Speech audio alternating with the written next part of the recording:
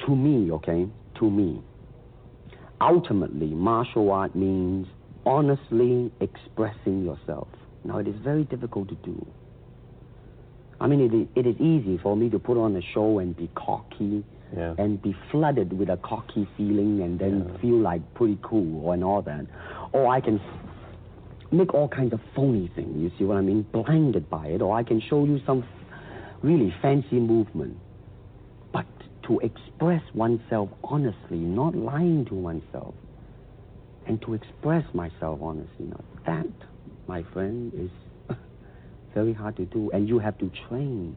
You have to keep your reflexes so that when you want it, it's there. The expression of the human body. I mean, everything. I mean, you know, not just the hand. And when you're talking about combat, well, I mean, if it is a sport, now you're talking about something else. You have regulations, you have rules. But when you're talking about fighting as it is, no rules. With no rules, real fighting. Well, then, baby, you better train every part of your body.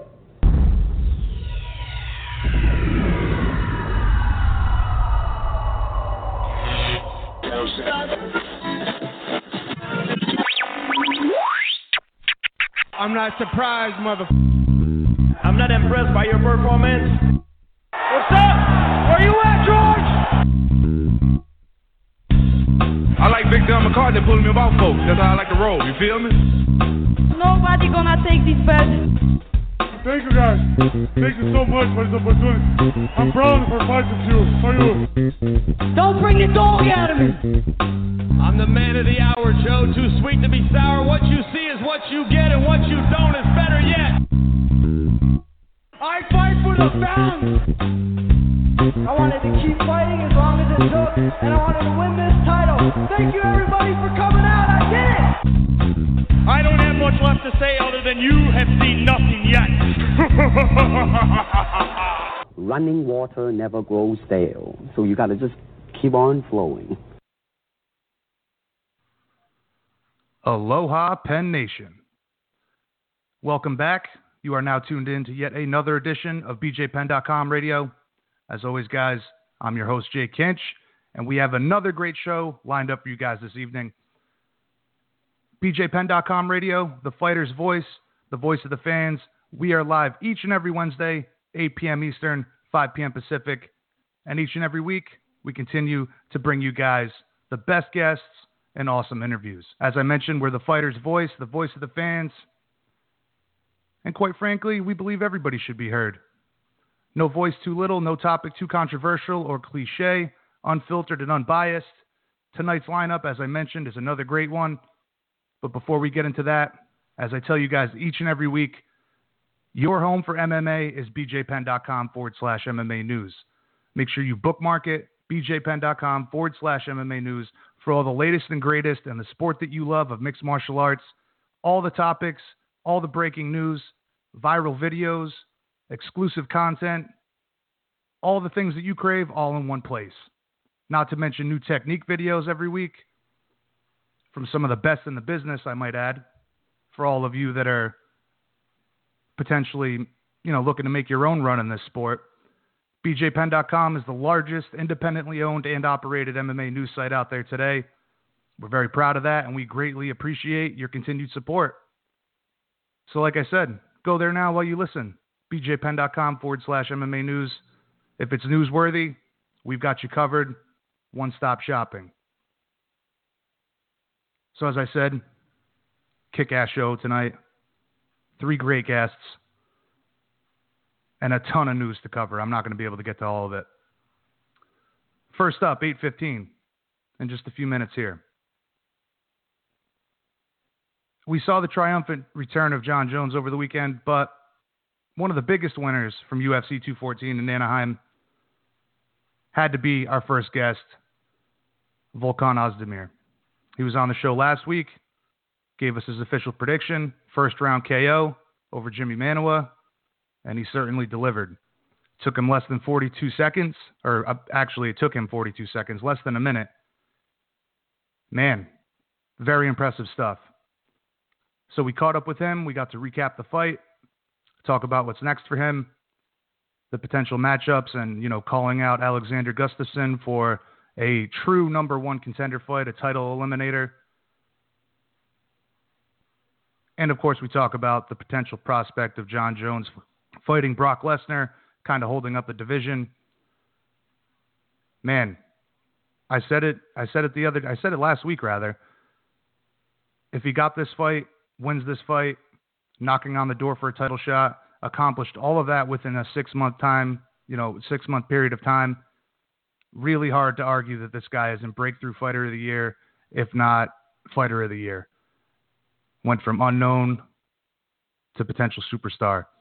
So great conversation with Volkan as always. He's coming up first at 8:15. 8:40. We're joined by always entertaining, fan favorite to watch in the cage, UFC welterweight, Platinum Mike Perry. It was announced last week, that Platinum Mike Perry would be taking on the Pitbull Thiago Alves. Fight has fireworks written all over it. Can't wait for that one. It's going to go down UFC Fight Night 116 on September 16th in Pittsburgh, Pennsylvania. Great conversation with Mike, as always. Very entertaining guy. Unfiltered as well. Speaks his mind, and you got to appreciate that. We'll talk about the matchup with Thiago Alves, as I said. Has barn burner written all over it. Both guys go forward. Both the guys swing for the fences. We've seen that time and time again with Thiago Alves, and we've seen that with Mike Perry since he's been in the UFC as well. So we'll break down the fight. We'll talk about the division and all the hot topics. I have a great conversation with him. We get into Mayweather-McGregor rather, and the potential return of GSP, what's going on with the division, and where he fits into all of that in regards to a title shot. While he's not ranked yet, as he keeps climbing the ranks, keeps beating better and better guys, better and better competition, I have no doubt he'll be there soon. So again, 8:40, Platinum Mike Perry. He'll be our second guest tonight. And closing out the show, 9 p.m., a guy who is almost a veteran of the sport for 2 decades, competed in Strikeforce, Pride, if I'm not mistaken. I mean, he's been everywhere. Dream, whatever the case is. Now he's in Bellator, fought for the UFC, one of the best lightweights in the world, one of the greatest ambassadors for the sport, and one of the brightest minds in the sport as well, Josh the Punk Thompson. All I can say about this conversation is that it's probably one of the best interviews that we've done on this show so far. Chat with him for almost an hour, and we cover everything. So I'm sure you guys are going to enjoy this one. I certainly enjoyed having him on the show, getting an opportunity to speak with him. And man, I mean, I can't say enough about this interview. Great conversation with him. And as I mentioned, we cover the entire spectrum of mixed martial arts, whether it be his potential or his timetable for a comeback fight, when he wants to fight again, how many times he's going to fight again, what he's got in the works aside from fighting, his thoughts on the current state of MMA in the UFC and Bellator, Mayweather-McGregor, of course, all of it. No topic is left uncovered for the most part. Great conversation with him, and I know you guys will enjoy that as well. So there's the lineup. 3 great guests, another great show. BJPenn.com radio, the fighter's voice. Very happy about this one. And again, as always, as it has been for the past few weeks, got to give a big shout out to our man Chris Taylor, hooking me up with Josh Thompson. And, Mike Perry's been a good friend of the show before, but scheduled this interview as well. So big shout out to Chris Taylor. Seems to be a recurring thing. He's the man. Thank you, Chris. So crazy amount of news. I don't have time to cover it all. I'm going to do my best to breeze through this. UFC 214 recap. So many great fights. Again, not enough time to cover all of it. So we're going to stick with the main card, and I'm going to do my best here. As I'm sure everybody knows, unless you're living under a rock, Jon Jones triumphant in his return. finishes DC in the third round, reclaims his place as the best in the world. Very kind and humble post-fight, I got to say. Praised DC, said he was a great champion in John's absence. And surprisingly, though, called out Brock Lesnar. There had been some talk about this fight earlier in the week. He decided to call him out, do the mic drop. Very good move promotion-wise and marketing-wise for John Jones, but not exactly what the light heavyweight division wanted to hear. And, considering that the UFC has been doing this kind of business lately with big money fights, I believe they're going to try to make it happen, but it's kind of another one of those freak show fights. Lesnar responded, seems to be interested, but, he'd have to rejoin the USADA testing pool for a good period of time. And personally, I think it makes more sense for John to defend the belt at least once before that fight gets made. DC, very emotional in defeat. Post-fight, crying with Joe Rogan. And Joe Rogan broke a promise he made to everybody that he would never interview a fighter who had just been knocked out. The MMA community, was pretty harsh with images of DC crying, used for all kinds of memes and whatnot. Cruel indeed, but I guess that's the name of the game, in this day and age.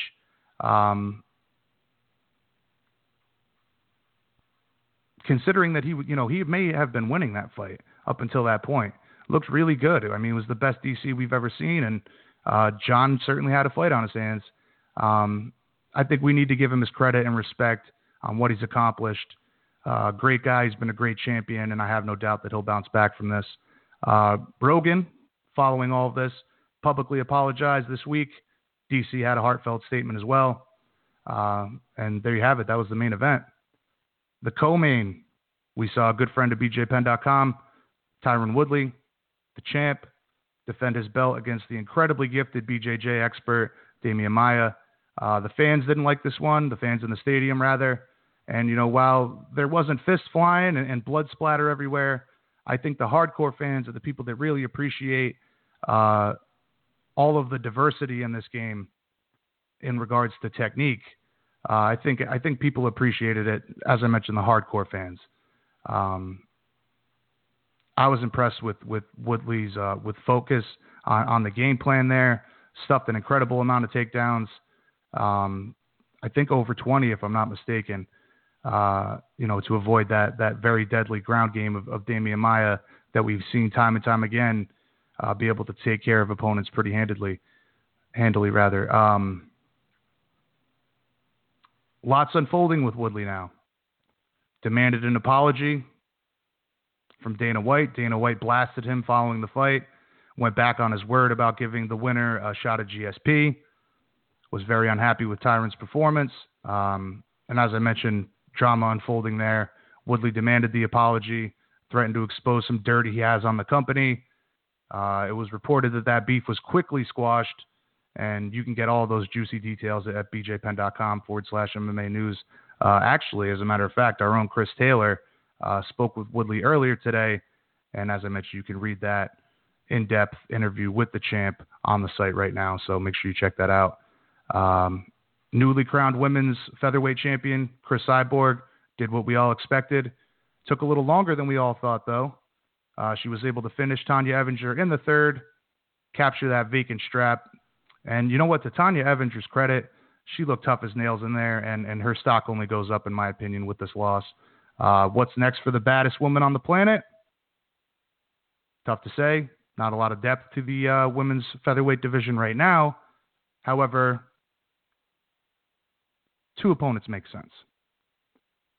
Reschedule the matchup that was originally supposed to be for Chris with Megan Anderson, the Invicta champ, or former 135-pound bantamweight champion Holly Holm. Give her a shot at Chris Cyborg. So we'll see how this all plays out. You can stay tuned to bjpenn.com for all the latest on that. And, great performance on behalf of Chris Cyborg. Back and forth battle between Robbie Lawler, Cowboy Cerrone. Time off for both of these guys was definitely beneficial, in my opinion. Robbie got the nod from the judges. Pretty close fight. Now he's back in the mix with some of the best guys at 170. Where they both go from here, I mean, there's a lot of moving parts in 170 right now, so it's tough to say. But Either way, good thing for Robbie, back in the mix, and good fight on behalf of both guys. And the fight that kicked the show off with the bang, the pay-per-view card rather, our first guest tonight, Volkan Ozdemir. Yet again able to shock the world, prove the doubters wrong, impressive knockout over Jimmy Manuwa. Proceeded to dub himself a new nickname, No Time. Fits perfectly with his UFC career thus far.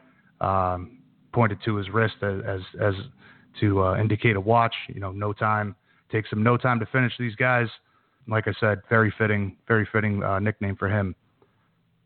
Undeniable, man. With that finish, he's the newest big threat at 205. Hard to argue that he's not number one contender with that win. You'll hear from him shortly, just a couple minutes here. As I mentioned, he's the first guest of tonight. Great performance by him. Then there's the whole undercard that I'm not even touching for sake of time. Lots of stuff, lots of post-fight breaking news and developments following UFC 214. You find all of that at bjpenn.com/MMA news. That's not all we're going to touch. We're going to touch on a couple other things here, but I know I'm missing a bunch of stuff, forgetting some of it. I have no doubt. But we've got all that coverage, everything else you need. MMA related, breaking news, hot topics, viral videos, technique training technique videos, all of that, as I mentioned, bjpenn.com/MMA news. Go there now while you listen to the show. Get all the in-depth coverage on everything you need to know. There's some interesting stuff right now coming out about Conor McGregor sparring Paulie Malignaggi. I always say his name wrong. Update on the future of Ronda Rousey. Chael Sonnen saying that he's expecting to face Chuck Liddell next. Dear Lord, I hope not. Enough with the freak show fights. And as I mentioned, we've got a bunch of exclusives from Tyron Woodley brought to you by our own Chris Taylor. All of that and much more, bjpenn.com/MMA news. Make sure you bookmark us. Set up notifications on your cell phone. Every time we post something, you'll get it first. You'll hear it, read it, whatever the case is, and stay up to date. One-stop shopping, my friends, bjpenn.com. So we're going to jump right into it. First guest, Volkan Ozdemir. UFC 214. Knocked out Jimmy Manuwa. Steamroll in this division, man. I've said it many times on the show. Meteoric rise. Truly incredible what he's been able to accomplish. So we're kicking things off. bjpenn.com. bjpenn.com radio. The fighter's voice. The voice of the fans. I'm Kinch. Coming up next, Volkan No Time Ozdemir. All right, Penn Nation. We're joined by probably one of the biggest winners, if not the biggest winner, from UFC 214. Able to dispatch a really tough Jimmy Manuwa in just over 40 seconds. Of course, I'm talking about newly dubbed No Time, Volkan Ozdemir. Volkan, thanks for joining us yet again. I'm sure you're very highly sought after right now. We greatly appreciate the time. Are you still in California or are you back in Florida? I just flew back yesterday night, so I had an overnight flight, and this morning I was already at training, so I just came home, me too, and I'm, ready to nap. Wow, already back in the gym. That is dedication, my friend. Yeah, I mean, I just wanted to keep going on the same track. I don't want to take day off. Days off. I don't want to take a vacation too much. Yeah. But I was just going easy. Playing around, staying around everybody and helping them too. Yeah, in winning that quickly, I mean, I know it's a good thing, obviously. You want to go in and get the job done as fast as possible, take the least amount of damage. But, for all the work you have to put in leading up to the fight, do you almost kind of wish like it went a little longer to really show what the skills you've been working on and, kind of get that workout, I guess, at the end of the day? Actually, not even. I'm really happy about how things turned out for me. It's like I go in and I go out right away. I'm not even breaking a sweat, kind of. But I'm really happy all the things turned out, and we'll keep some 3-round fights for maybe later on. Well, like I said, the faster the better. That is without question. Obviously, an incredible weekend for you. You called it on this show last week. You predicted a first-round KO. It came in under a minute. You know, you didn't mention, though, that it would be that quickly. Obviously, you're very happy with the performance, but did you expect to be able to get the finish in almost record time yet again? I mean, the time was also like a record again. I know I got heavy hands, and I always go for the kill, you know, but it all depends on how the fight turns out. I think sometimes you just make the opponent just make a bad strategy, and then I'm able to capitalize on it. And that was the case, but it all depends about how the opponent is going to react. Very true. Obviously, it doesn't get much better than an impressive win in such quick fashion. You snagged a bonus. Any plans for the extra money? You don't really strike me as an extravagant spender. Actually, I'm going to spend it on recovery device. I've been talking with Robbie at the hotel and stuff, you know, to help also, you know, recover, like help you heal, and that's the kind of stuff I think I'm gonna have to have in my house also, just to keep my health, you know, going, and you know, just keep me, you know, ready to do whatever, you know. So I think that's the only thing that's the only place I'm gonna spend money, is just I'm gonna just reinvest into fighting. That's a very smart move. Obviously, invest in your future and continue this incredible journey that you've been on. So in regards to the fight, you came right after Jimmy. He decided to tie up with you, and it was pretty much the dirty boxing that led to the eventual finish. Were you surprised that he decided to clinch with you that quickly? You know, he was clearly trying to slow you down a bit at that point, correct? If I try to get inside Jimmy's head, I think since I was the faster guy, and maybe he wanted to slow me down, you know, with the speed, because he's like a slow-paced guy. He explodes a lot, but he needs, you know, time also to aim. I guess that's what he was trying to do, but I mean, I don't think that's the right game plan. Sometimes when you have your strength somewhere and you're trying to do so, I just went with the flow, and I was about to capitalize on that. I've got to say, man, you know, we hear a lot of guys talk about who was the hardest puncher in the game today. After Saturday night, you know, I think you need to be involved in that conversation as well. The uppercuts, the hooks you landed seemed so effortless, and you know, you had your back up against the cage. A lot of guys can't score a knockout or land powerful blows from that position. I'm wondering, how were you able to generate so much power in such little space? You know, it's not something we see very often in mixed martial arts. I mean, I think after those two fights, nobody's going to put my back against the cage anymore, because that's how I get those people. Right. But I don't know. I mean, I think it just comes naturally for me, and I can't explain, actually. Oh, I hear you. And you just natural God-given power. Yes, yeah. Right after the finish, you introduced the world to your new nickname, as you pointed to your wrist rather, No Time.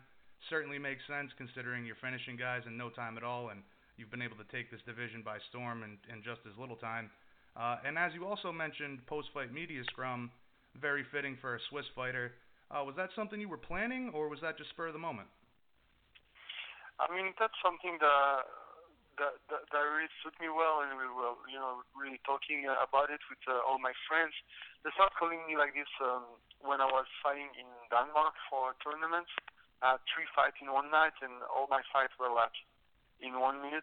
The 3 fights, I think I did like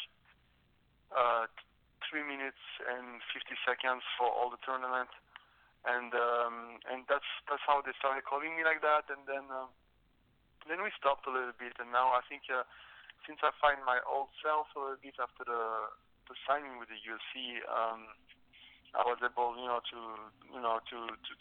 feel my power coming back, a bit, and then I think that's the perfect nickname right now, because I've been finishing all my opponents in the first round almost, and I think I have 12 knockouts in the first round now, and most of them were also in the 1 minute mark, and so some of them 2 minute mark and stuff like that. So I think that's a good nickname for me. A lot of guys aren't able to turn it on so quickly. There's usually a feeling out process. Guys will take a little time to judge feints, timing, distance. I mean, is that always? It seems like it's always been your mentality to just get in there and get right to it. I mean, is that something just mental for you, or do you have to train for that? You know, how were you able to just start and go right after a guy without any hesitation? I mean, as soon as I hear the bell ring, you know, it's like somebody unleash me, and it's just time to work, and I'm here to take head off, you know. Now, speaking of taking over the division in no time, you know, I personally feel as though you should be the front runner for Breakthrough Fighter of the Year, if not Fighter of the Year. You know, I can't think of anyone who has rocketed up the rankings and gone from, you know, unknown to potential superstar in such little time. What has the response from the UFC been, the fans, and most importantly, your fans back home in Switzerland? I think really good. I see a lot of people coming now and cheering. I think my social media went 5 times higher, maybe. No, 4 times I think higher. And I get just like a bunch of people coming at me, and I mean, it's really cool, and I see a lot of video and everything, you know, some people do memes, you know, GIFs and stuff like that, so it's pretty crazy. It's brand new also. It was happening already with Misha, but now with Manuwa, and that was like the first fight on the main card of the biggest event of the year, and that was the performance of the night, so I think that was just an amazing night for me. Absolutely. We talked about that last week, you know, kicking off the card with a great fight like this. Certainly had an opportunity to steal the show. We spoke about it the last time you were on, but, you know, it seems like the real underlying theme for your UFC career, you know, obviously the quick rise to the top. I'm wondering, you know, did you get a chance to talk to Dana White, his reaction to the finish? I mean, did you hear about any of that? He jumped out of his seat screaming, "Holy shit," apparently. You know, sounds like you've already got some clout. Just 3 fights with the UFC president. Have you spoke to him at all, and what has his response been, if so? I spoke mostly with the Mick, but we're supposed to, you know, have a drink with Dana. Didn't happen in Cali. Then I stayed with my fiance, and we just went out and stuff like that. Okay. And but we got time. We also, you know, I tried with my manager, who's my best friend. I try to really brainstorming on every possibilities and stuff, everything about the future, and I think we're doing a great job right now, and you know, I'm planning some stuff, so we'll see in the future. Yeah, I would certainly agree, man. You know, not only do the fights speak for themselves, but it seems like you definitely have the promotional and marketing stuff on lock as well. But before we jump into, you know, potential future fights for you, what did you think of Jones finishing DC? I know you told me last week that you picked him to win the fight, but did you expect him to finish him in that fashion? No, I mean the kick was really was a game changer. The fight was I didn't know what to think anymore about the fight. I was seeing Jones in the first round, but Cormier came back, you know, and I was like I had a mixed emotion, so I didn't know really who's gonna win that fight until Jones landed that kick, and that was it. He was really smart. He didn't rush. The leg trip, I loved the leg trips. That was something I was like, oh, that's Jones, you know. Yeah. And then he finished it, and I think he was a little bit long.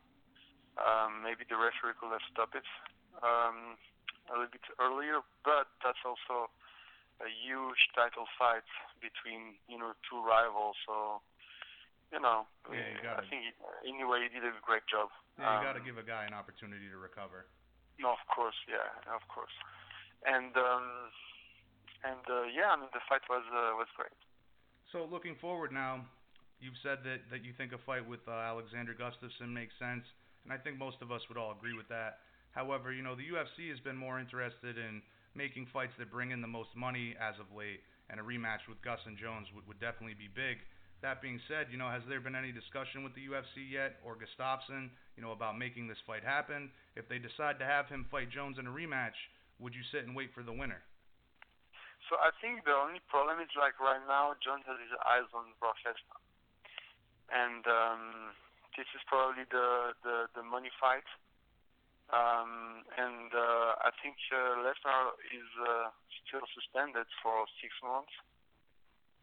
Then he has to enter into the USADA testing pool, and I don't know how long it's going to take. So that's why I think since I want to stay active, maybe let's just go for Gustafsson in the meantime, so we can see who's going to be the challenger number one, and who's going to be really the king of Europe. Absolutely, you mentioned king of Europe, and not only that, but it would really determine a true number one contender. No questioning, who is the next guy for the title shot. But speaking of Lesnar, the possibilities for Jones, he brought it up on Saturday. Obviously, the big super fight with Brock, called him out. Lesnar responded, and it would definitely be a huge fight. But it doesn't make sense for several reasons. As you mentioned, the suspension, him entering the drug testing pool again, Jones moving up, holding up the title. What was your initial reaction to all of that, and would you agree that it would be unfair for him to hold up the division, upon coming back, right away? Oh yeah, they better make an interim title in the meantime for sure. Okay. And the other possibility, this was kind of a shocker to everybody, I think, involves your teammate Rumble Johnson. He said over the weekend that the only fight he would come back for would be a potential match with Jon Jones. And, considering there was a lot of interest in that fight, I can't see, why it wouldn't be an option for the UFC. That being said, if Rumble was to come back and be the next challenger for Jones, I would imagine that you'd be happy to step aside for your teammate. Of course, Rumble was there before me, and he's a big name. Let's not forget that he's a huge name, and he's bringing money for pay-per-view, and that's something I maybe not able to do as well as him. That's for sure. So I also need to build my name first, and that's why also Gustafsson is also a good fight. But if you look at my nickname, it's no time. So my goal first of all, and my first goal is to go to the belt as the fastest I can. So I would love to fight Jones right now. Yeah. I just think it's really not interesting. It's just like a dangerous fight for him. He has nothing to gain from that. Also, pay-per-view wise, I'm not going to sell as much as Lesnar, obviously, Gustafsson, and AJ. Yeah, absolutely. And you mentioned what Jones said there. After the card on Saturday, he mentioned that he didn't really know who you were and that you wouldn't be a good fight for him financially, as we've been talking about here. However, you responded that he will definitely know more about you soon, in good time. Do you think he's just playing with the media for the sake of a bigger payday, or do you think he's paying close attention to your meteoric rise to the top? I think everybody's paying attention to everything, anyway. Okay. Now, aside from all his demons and, the screw-ups outside the cage, Jones is widely considered the best of all time, looked to be in peak form on Saturday. That being said, when you think of fighting Jon Jones and how everyone has failed so far, are there any big holes in his game, that you noticed right away or in studying him? And I'm wondering, what would you do differently from all of his previous opponents? Yeah, that's my little secret. That's my little secret, and it's gonna stay my little secret. All right. But of course, like I told you, everybody study everybody. So I got something for everybody. All right, fair enough, man. So you've come out of the fight unscathed, got your eyes on the champ, and arguably the number one contender in Alexander Gustafsson. When would you like to come back to the cage, and what message would you send to both those guys, Jones and Gustafsson, as you continue your campaign for UFC Gold? I got no time. I'm back in the gym already. I wanna fight for the belt first of all. So the fight I want the most is Jones. If anything happen, in between Jones and Brock Lesnar, then I'm gonna go for Gustafsson because I wanna fight one more time this year before the end of the year. Hopefully, main event in Europe, or maybe somewhere, in Fox or whatever. There is also the UFC in Madison Square Garden, stuff like that. There is so much possibilities. Now we just need to find the best concept, to sell, so the best fight there is, maybe it's a number one contender fight. That's going to be me and Gustafsson. All right. Very good. Certainly looking forward to the future, what it has in store for you. It's been an incredible journey to witness so far. Always appreciate the time. And, hopefully you and Gustafsson could, put on a huge event in Europe. I'm sure the Swiss fans are really loving someone, having someone in mixed martial arts at such a high level to get behind. As I mentioned, always a pleasure, Volkan. Happy Switzerland Day, my friend. Certainly looking forward to the next time. Any shout-outs you'd like to get in before we let you go? Yeah, thanks so much. Happy Switzerland Day for sure. And, everybody can follow me on social media, Instagram, Twitter, and also Facebook. So thanks, everybody. All right. Thank you very much, my friend. We'll catch you next time, and enjoy the fruits of your hard work. Thanks so much. All right. Have a good day. Good day.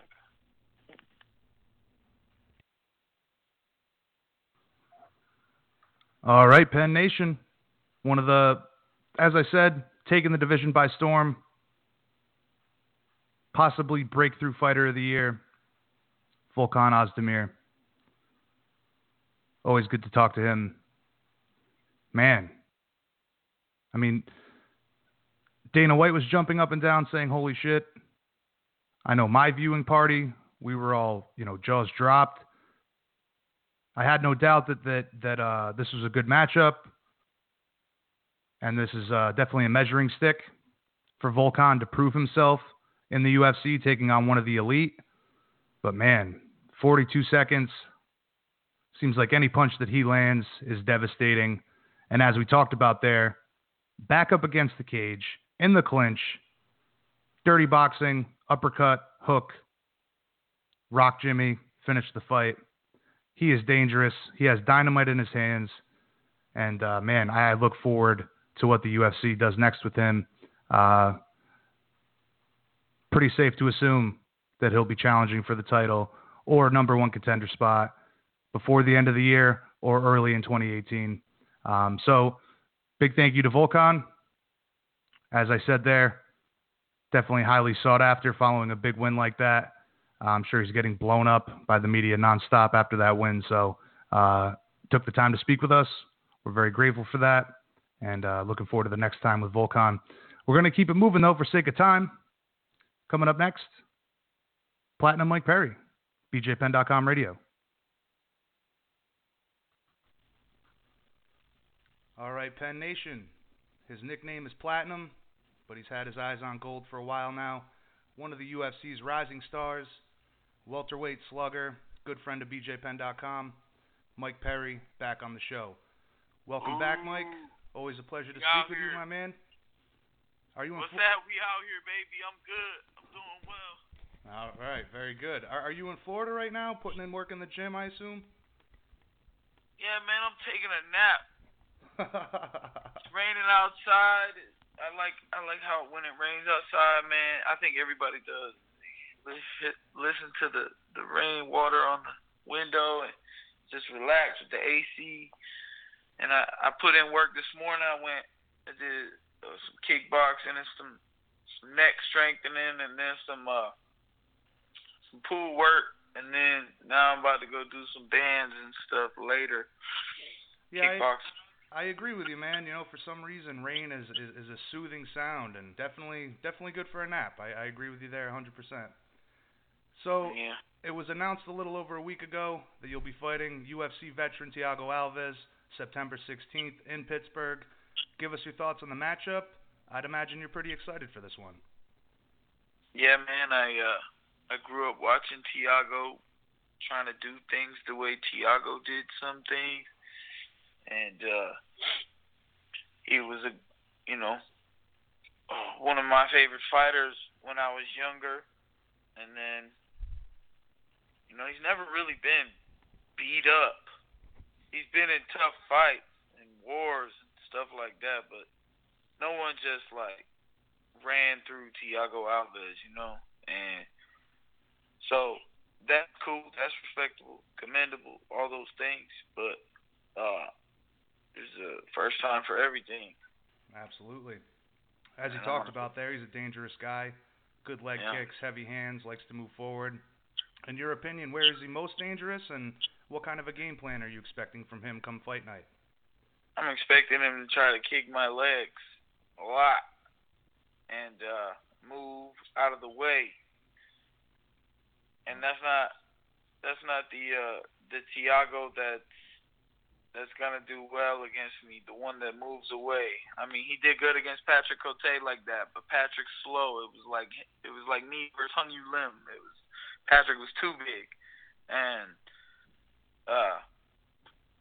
I'm not gonna let him just sit there and beat on my leg until I can't move. I'm gonna get up in his face and I'm gonna fucking crush him from the inside, man. Some elbows, some punches, some knees. Well, typical Platinum style. Yeah, good stuff. Yeah, so the fight was originally being targeted for August, if I'm not mistaken. The UFC had to change of plans with the May-Mac deal getting done. When did you get clarification on the rescheduled date, and did the rescheduling affect you negatively at all? Well, I mean, May and Mac might have something to do with it. They didn't want me on pay-per-view a week before they were about to make $600 million, so I was definitely about to talk some shit. They also didn't have a main event. Demetrius Johnson didn't want to fight TJ Dillashaw, and then when they got moved, it was no biggie. You know what I mean? It's no big deal. It gave me extra time to train. I take everything in a positive outlook, so very good. Yeah, it's more time to train for a killer like Thiago, man. Okay. So last time we spoke was just after the Ellenberger KO. You were happy with the win, but hungry for more. You had talked about wanting to fight guys that were going to, put on a good show for the fans, much like yourself. I believe you may have even mentioned Alves specifically. He's a guy that goes forward, as I said, swings for the fences. Certainly, I think this fight could definitely be a wild one, steal the show. I'm wondering, would you agree with that? Is this the kind of matchup that you've been really looking forward to in the UFC? Yeah, man. There's a couple ways the fight could go. It could be another, Danny Roberts fight like that, but even better. We could both be beat up, bleeding, and working for it in there, or I think I'm going to come out crushing, man, fast. I'm not even going to play. I'm just going to come out, waste some energy, get in his face, and hit him as hard as I can, as soon as I can. Well, I expect nothing less from you, man. He's coming off the win over Patrick Cote, followed by a failed attempt, or, previously before that, a failed attempt at moving down to lightweight. You're both looking to build some momentum back up and chip away at the rankings here. I'm wondering, is this fight a good opportunity for you to build that momentum? And will a dominant win in Pittsburgh set you up for, potentially a ranked opponent? I think so because, Thiago is a great opponent. Like, he's been in the UFC for 12 years, and they don't give him the credit he deserves. I don't know where he is on the ranking system, but he said he wanted to fight me, and I definitely wanted that fight. So I'm gonna take this fight, and I'm gonna propel myself with it. It's giving him an opportunity to propel himself too. But I'm trying to show the world that I'm not out here trying to pick my fights. Look, I picked this one, but that's because he called me out and wanted it.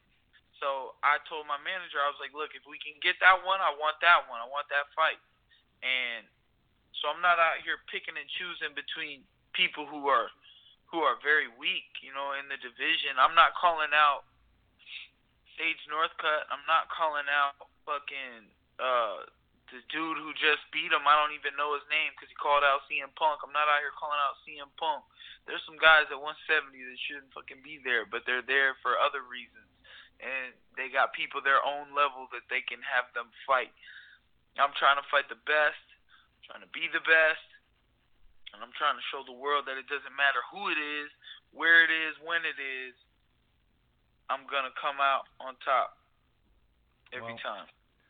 Certainly looking forward to it, man. As soon as the matchup got announced, I got excited. Very, like I said, potential to steal the show, maybe be fight of the year. And either way, impressive performance for you, I'm sure. But, you know, Thiago's been the subject of some controversy, accusations of steroid use, failed drug tests. You know, some have said that since the implementation of USADA, his body's changed. I'm wondering, you know, what's your take on that? Are you confident that he's clean, and does it even really matter to you? Don't matter. I've trained with guys who were on steroids. I think a lot of fighters are on steroids. I don't know if they're on UFC as much anymore. I guess USADA's doing their job, you know what I mean? But I know I've never done this shit, never needed any cheats for my strength. You know, I've always been strong, so I never went to look elsewhere for some drugs to help me with that. But not worried about it, man. I just hope that people don't try to take nothing away from them. Yeah. Like they did when I knocked out Ellenberger. Yeah, true. That's not fair, trying to discredit a big win.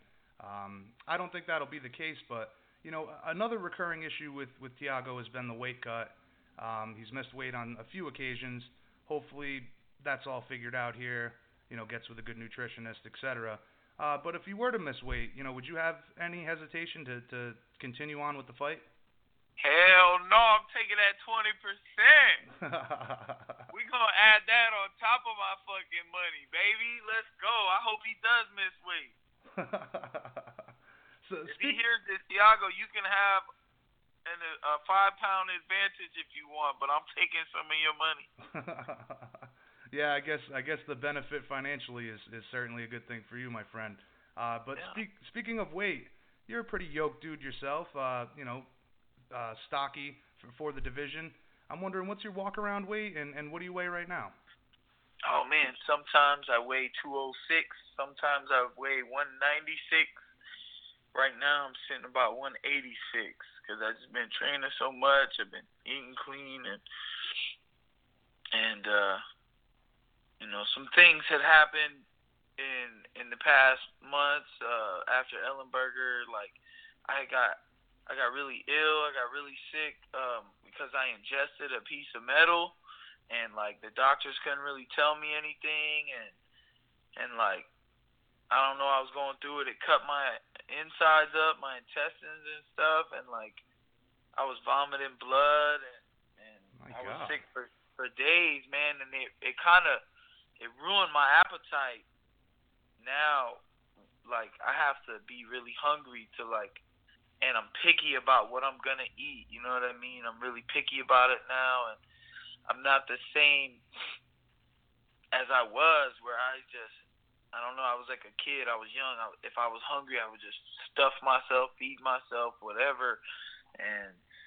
But now, man, I just watch what I eat so much. And I have a sponsor, actually, called Fit Meals. They deliver me food, and it's all packaged and ready to go. It's really healthy and delicious, actually. So they've been helping me out a lot, and I'm grateful for that.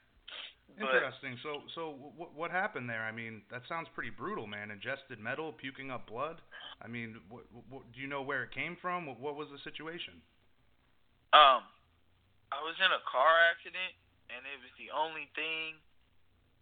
Because, like, I don't go to the doctors, and I was in a car accident, so I went to the doctors to get a checkup to make sure after the accident that everything was okay, because you never know. And then, like, a couple days later, I was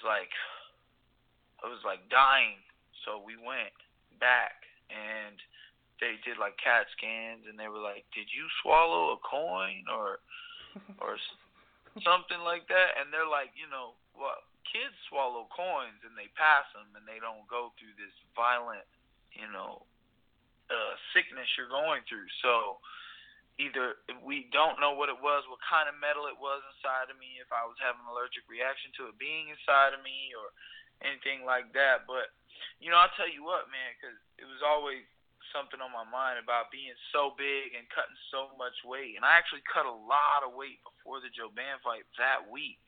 I did a lot of sauna. I did a lot of stuff that week, and I felt terrible. And the last fight, I didn't do any sauna. It was the first time in my life that I didn't do any sauna to make weight. I felt great. So walking around about 186 185, man. I've been moving a lot faster. I've been feeling a lot better. It's closer to fight weight, only 15 instead of, 30 pounds? So it's a lot better, man. Well, that makes sense. You know, the less you deplete yourself, the better you're going to feel on fight night. But, you know, you talk about camp, you're working hard in the gym. Did you officially start camp yet? And if so, if not, rather, when are you officially going to start training camp for this fight? Oh, yeah, I've been in camp, man, because that's right. You asked me when did I find out, you know. After the fight got canceled, and it was said that I was just, you know, we got an opponent, we just don't have a venue yet. Yeah. You know, sometimes finding an opponent is easier. So we still had the opponent, and then it wasn't too long after that September popped up. But I signed a while ago. I just wasn't allowed to talk about it. And then it got leaked, and I still wasn't allowed to talk about it. And, like, it's all over the internet. And I'm like, I can't. And people are asking me, oh, you fighting? And I'm like, not supposed to say anything. And but it's all good, man. You know, I just, I stay ready at all times. I definitely, when I signed, my mindset changed a little bit. It was like, oh, I'm in camp now, so certain things going to have to change, like going out or drinking or you know, hanging out with friends. It's work. I got to work 3 times a day. Yeah. I'm training 2 times a day, but it's different than it used to be, man, because when I trained 3 times a day when I was younger, I'd be so sore for so long, but now I'm training smart, and I'm able to train 3 times a day, every day, and my body, you know, we work with my body, not push it, not force it. It doesn't have to be forced, because, you know, what am I really doing in training? I'm just trying to make sure that my body is as close to 100% as possible, and I'm feeling great night of the fight, because I know how to fight already. I don't need to sit here and, you know, you see fights and live events, and you see coaches in the back with their fighters. Some of these fucking guys, even pros, the coach is like trying to teach the guy something in the back before he walks out and fights. It's like, nigga, how are you gonna teach him something and he about to go out there right now?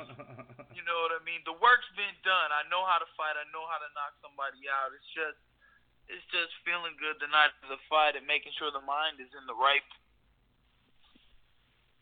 Well, that's good, man. It sounds like everything's coming into its own for you. Let's talk about Pittsburgh, though. You know, this isn't exactly the fight-loving city of Philadelphia, but Pittsburgh has some pretty die-hard sports fans. You know, what are you expecting from the crowd? And, you know, do you expect that they'll be, you know, giving their love to you by the end of the fight, regardless of who they're rooting for at the beginning? Yeah, definitely. It usually goes that way. I mean, hell, I walked out in England, and everybody in that arena was against me, booing. And by the time I walked out, they was all cheering, love the fight. That's all that mattered, you know. And you walk in the back, and I've said it before in other interviews, they forget about you as soon as you walk in the back. They're ready to watch the next fight. So I just try to entertain so that it looks good on a highlight reel, and my money goes up every time I get to bust somebody's ass. Well, that is certainly the truth, man. I know regardless of the outcome or who you're fighting, by the end of the fight, most fans are cheering for you. You definitely go out there and put on a great show. But changing gears here for a moment, UFC 214 just a couple of days away. This interview won't air until after the fight, but give us your thoughts on who the winner of Maia and Woodley should face. Should GSP cut the line, assuming he actually takes the fight? And who do you think is the rightful number 1 contender? GSP can do whatever he wants, man. If he actually gets in there, he's gonna get busted up. It's been too long for him. It's not gonna be the way he thinks it's gonna be. This ain't the movies. He's more of a movie star now. I love that guy though. I mean, GSP, man. I wanted him to be a better kickboxer. I thought he was a better kickboxer, but then he became this superstar, amazing grappler, like as good as Damian Maia or better, you know. And man, I look for fighters that, I like Tyron Woodley. I talk to him sometimes. I text him sometimes and I might talk a little shit to him sometimes to let him know that I'm still out here trying to come and get him. And but he is a champion among champions, man, because I see videos he posts and the way he takes care of his family and things like that. I think he's going to be champion until I get there, and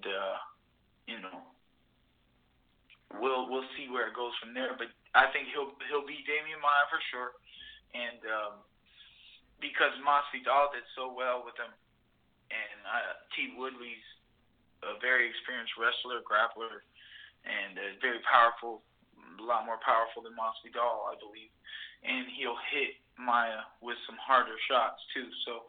We'll see what happens there, and then after that, as far as the contender goes, man, it's the backpack. It's the from 10 to about 26 where I am. Those are the guys who want to go get that belt. Neil Magny, I think he's running and hiding, looking for safe fights. I think he's about to have one. Who else? Johnny Hendricks is at 185 now. I thought he was soft at 170 anyways. He's actually doing all right at 180, but then he just got beat. What's his name? Was too big for him. Yeah. And Colby Covington's out here just laying on people, acting like he's beating the hell out of them. He's just out here fucking hugging them to death. And I want to see who the fans want to see me fight next. I don't know. There's people talking about, do I even need to go back to the Alan Jouban fight? I don't know. I don't think so unless he makes it up there. He's about to fight Nico Price, who is out here in Florida. We were going to fight before either one of us made it to the UFC. We were both the top guys in Florida. He was like 7-0 and I was 7-0, but then I got the call. Yeah. We made it into the show, so then he's been chasing ever since, and he's actually 10-0. So we'll see how he does against Jouban. I think he's gonna get that though, because he's a grappler. Jouban's gonna come out kicking, and I should have put my weight on Jouban. I just didn't want to hug him. I didn't want to grapple with him, but I am a good enough grappler where I should have. And I think Nico's going to hug him and pull him down to the ground and then get the win there maybe. So, I don't know. There's a few fights for me that could possibly happen after. I just don't know which ones. I can't really say, man. Yeah, true. Well, it sounds like you think the field is pretty wide open. Don't expect GSP to come back, and if he does, you think he's going to have a really tough time. That being said, obviously, you don't have an opponent in mind coming up after this fight, but the rematch with Jouban, you're putting that on the back burner for this, now unless he gets himself into the top 15.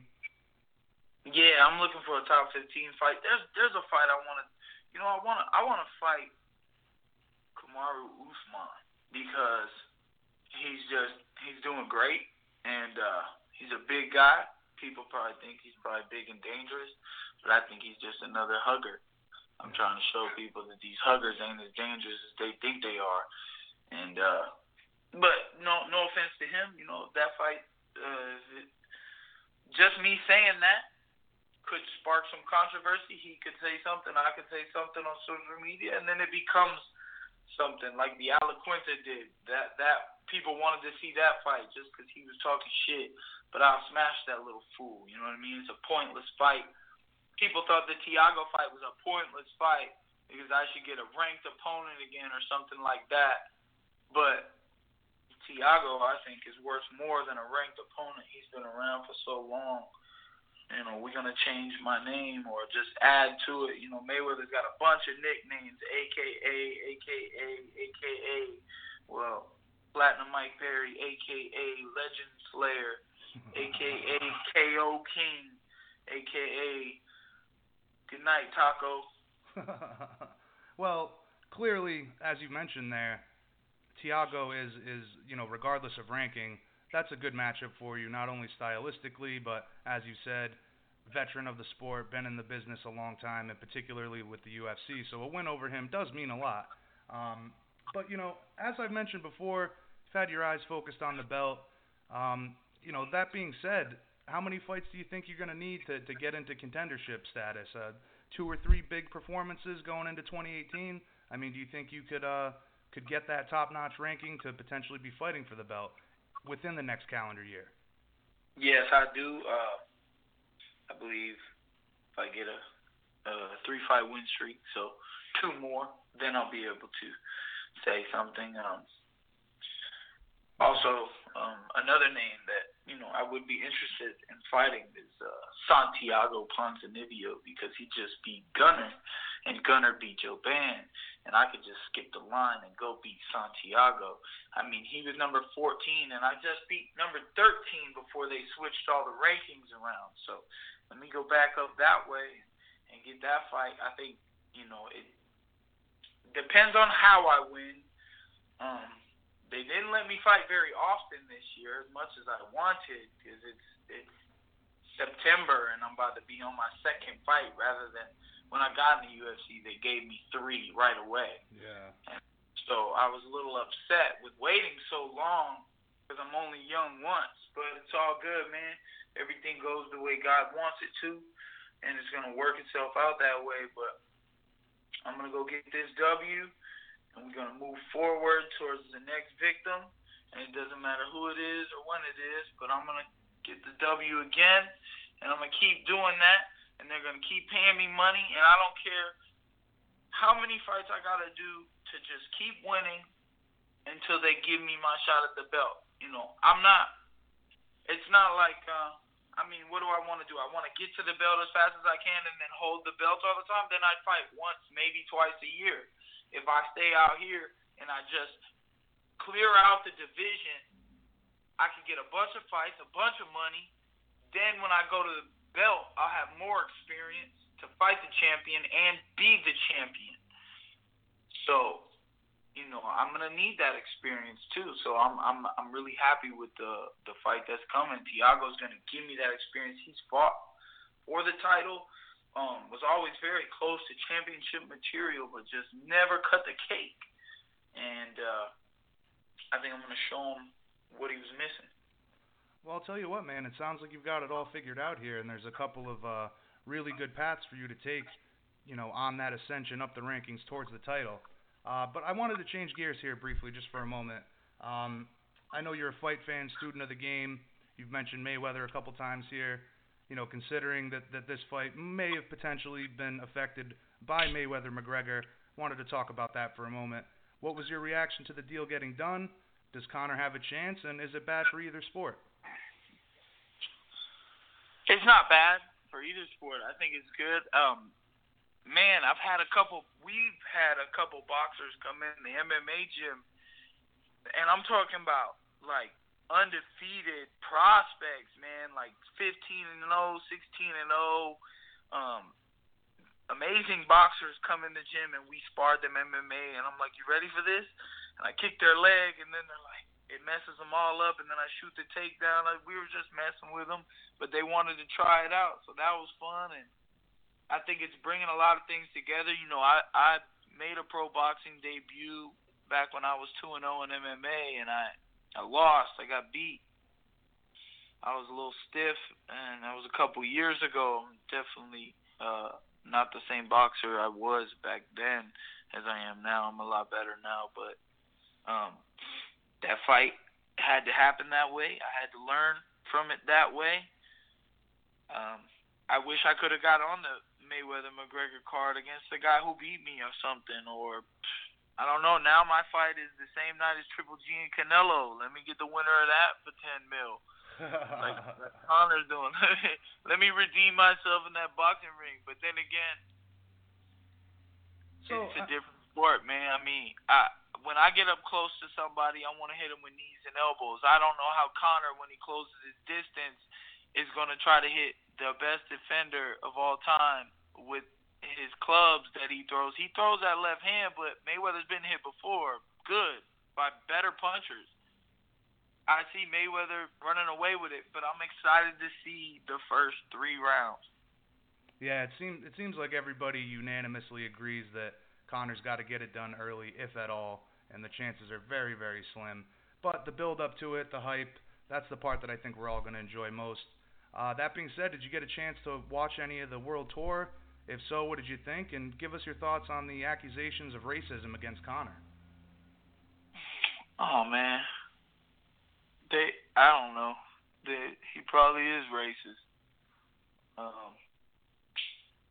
What can I say? The World Tour was crazy. They just kept coming out and in different outfits, just walking up and down the stage like a couple of models, just yelling at each other. But yeah, I think towards the end it got a little out of hand. That's for sure.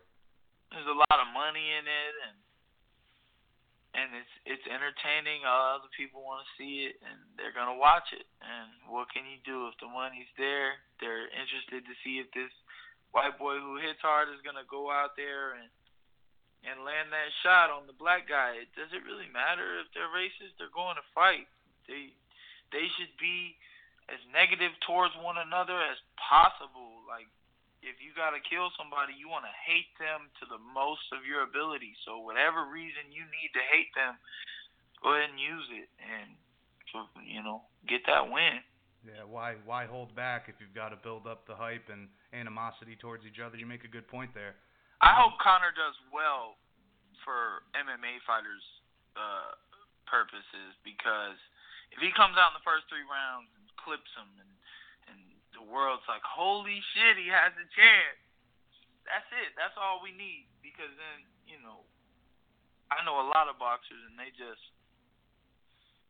think that they'll go in that octagon and stop a takedown. But James Toney showed us all that that's just not true. Absolutely. I watched that one live in person, and it was, definitely made the statement that you're not going to walk into this game. And quite frankly, vice versa. I don't think a guy can walk into the boxing realm and do as well as people think. But nonetheless, we're going to find out how this all works out on August 26th. But listen, you've been more than generous with your time. I just got a couple more questions here for you. Getting back to September 16th, Thiago Alves, do you have an official prediction for the fight? What's the outcome that you visualize for yourself? First round knockout, Platinum Mike Perry. All right. Simple as that. All right. Can we expect some more breakdancing after you get the big win? Yeah, man. Maybe. I got another move or two. All right. I know the fans like that, myself as well. So listen, in conclusion, any last words or words for Alves leading up to this fight? Hey, fuck you, Alves. I appreciate the fight and all that, but it's my time. I gotta do what I gotta do to you, man. So it is what it is, and I hope you find something else after this, or I hope you beat somebody's ass after this. But fuck that. It's my time. Platinum. Yep, respect the guy, but got to put the respect aside to go in there and put on a good show for the fans. Listen, we're looking forward to the fight, September 16th, going down in Pittsburgh. Going to be a great one, I have no doubt, and we'll have to catch up after the big win. Any shout-outs you'd like to get in before we let you go? Yeah, appreciate you, bjpenn.com, and shout-out Fit Meals, shout-out to Alpha Authentics and Moment, and shout out to my team, man, my training people, Fusion XL and Winter Garden and Nelson and Julian and Mark. So thank you very much. Y'all have a blessed day. You too, brother. Always appreciate the time. Looking forward to the fight, as I mentioned, and we'll have to catch up soon.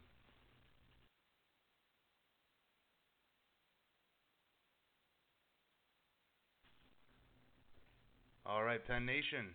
We're now joined by one of the most recognizable faces in the sport, one of the greatest personalities and ambassadors to MMA, Bellator lightweight, Josh the Punk Thompson.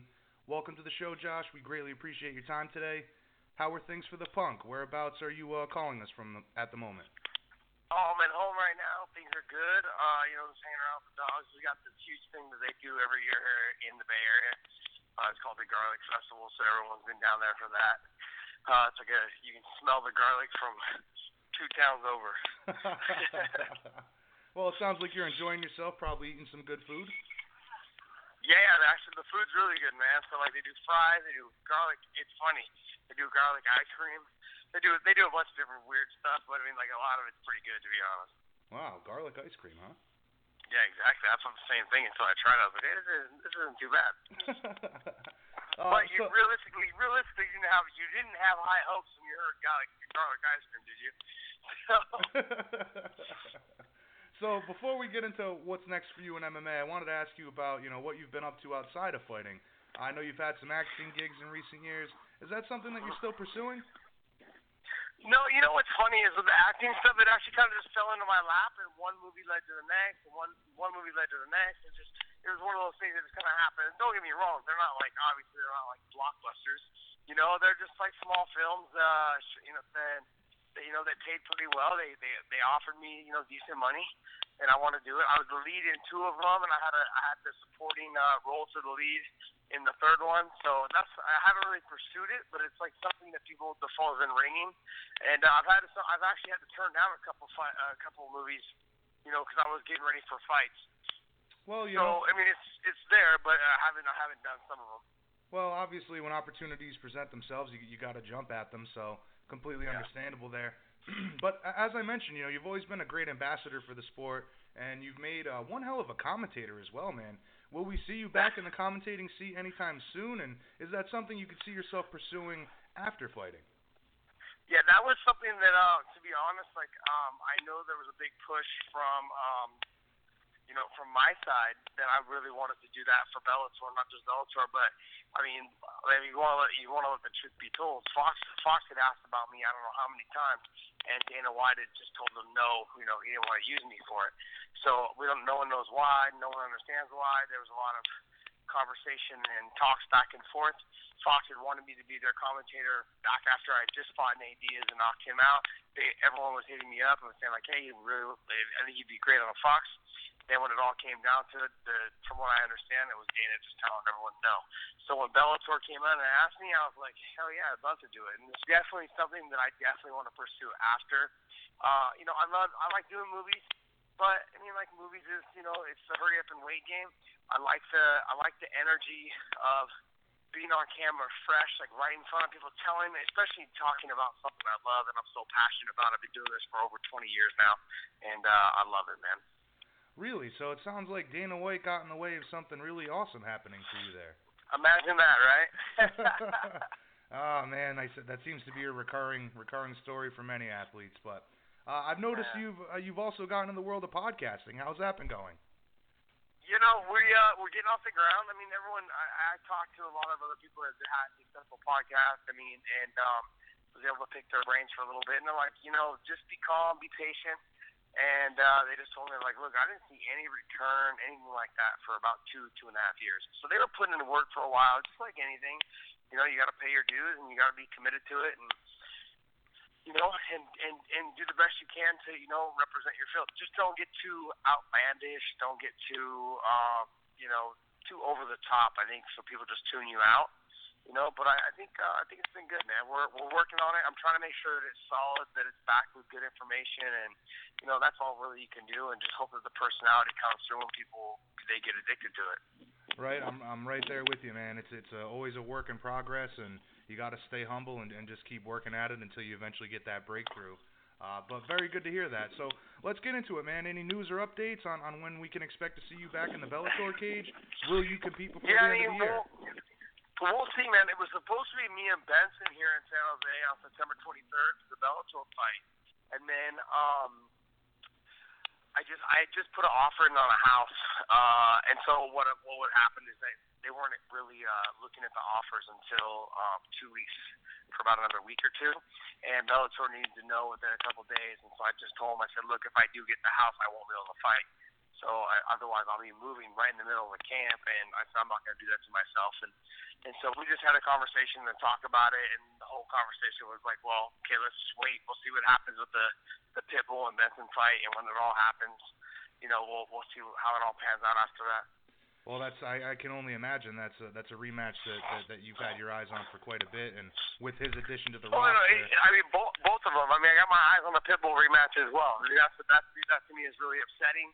I do understand, from what I understand, the California Athletic Commission is actually bringing it possibly back up on appeal again, because I was never given actually written notice or notification that I could have actually appeared for the appeal. So from what I understand, that they will be bringing it back up for basically a reappeal sometime in August. So if I know, they're supposed to let me know hopefully in the next couple of days. So yeah, I was just about to talk about that. You've gone 2-1 with the promotion. There was definitely a lot of controversy with the clash of heads against Patricky. Give us your thoughts on that fight, and it sounds like you would be eyeing Patricky or Benson upon your return to the Bellator cage. Yeah, I mean, regardless, like Ben and I have I feel like that's a fight I definitely want to get back. The Pitbull fight, I just feel like the circumstances being given. I think, look, I'm not taking anything away from him. I think he's tough. I think him and his brother are like the pillars of Bellator, man. They've been there for so long. They've been having great fights for so long.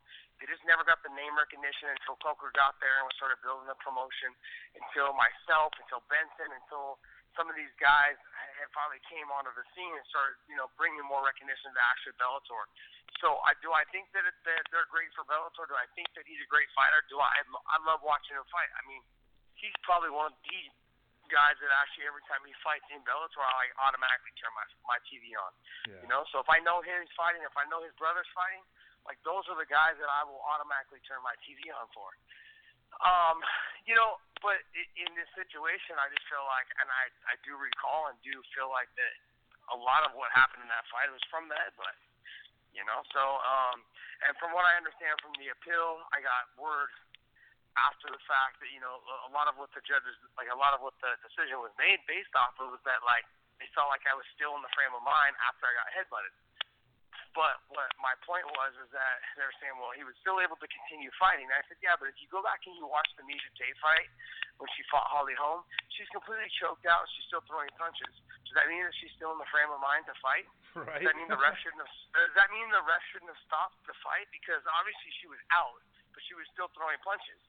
It's when you've been doing it for this long, and our body is just tuned to do the things that we do naturally. I actually, even when I got dropped, I looked at him, I went to get up, and from that moment on, I just, I got dropped from the headbutt. I hit my butt, I looked to get up, I got up, and from that moment on, I don't remember the rest of the fight. I actually had to go back and watch. I didn't even know I got up and threw one or two more punches and shot a takedown. Wow. He's and so from what I understand from the appeal, it was he got up and he still tried to fight. That doesn't mean shit. Yeah. So that was. And it just goes to show that our bodies, after 20 years of doing this every single day, you're going to see that the true fighters, the true athletes, the two guys that have done and dedicated themselves to this sport, they're going to do exactly what I did. They're going to get their asses up and keep doing it. Their bodies they're built that way. Look at Holly Holm. She's getting choked out. She's completely out, and her arms are still punching. I mean, that's what happens, man. Absolutely, and it goes along with the fighter mentality. You're going to keep going regardless of your state of mind or whether you're hurt or not. But again, regardless of the appeal and the controversy, I definitely think that fight should be run back at some point. But I would imagine that you have your eyes on the championship here as well. Could we see you potentially challenging for the lightweight strap in 2018? Yeah, I mean, I said this the other day on my podcast on Sammy the Punk. I said it the other day. I said, hey. I'm always one fight away from a title shot. Get one win, and I'm in. I'm not worried or concerned about that type of stuff. So, look, if I beat Pitbull and he fights, and he loses to Benson, and then Benson fights for the title next, I'm next in line. Right. So if I fight Benson and Pitbull fights, the winner of Primus and Chandler, then I beat Benson, then I'm next in line for the title shot. So I'm always one fight away. I know all I have to do is just fight the best guy, and you're one fight away from being the champion. Or one fight away from fighting for the title. So yeah, is that on my mind? Of course it is. Am I looking to rush it? No. I mean, I did this whole scenario and I talked about this too on my podcast. I did this whole scenario where it was Gray Maynard was part of a Team AK, I was part of Team AK, and Khabib was part of Team AK. Gray was ranked like number 2. I was ranked number 5 or 6, and then Khabib was like, I think I want to say 9 or 11 or something like that. Anyways, but he was undefeated. So they were like, well, what about you guys? Would you 3 fight each other? You guys are all out of the same gym, blah, blah, blah. And it's this whole thing of speculation and what possibly could happen. Would you guys fight each other? And what ended up happening was Gray ended up losing to TJ Grant. TJ Grant ended up being out forever, indefinitely, because of a concussion. And then me, I ended up fighting Benson after Pettis didn't show up for my title fight. So I ended up fighting Benson, losing, and then now Khabib is basically next in line and waiting for his title out. So many things have happened between now and then. Like, I don't even want to get into the speculation of what's going to happen in Bellator. Like, would you fight for the title? Yeah, but there's so many things that need to happen for that. I think every guy in the lightweight division wants to fight for that title.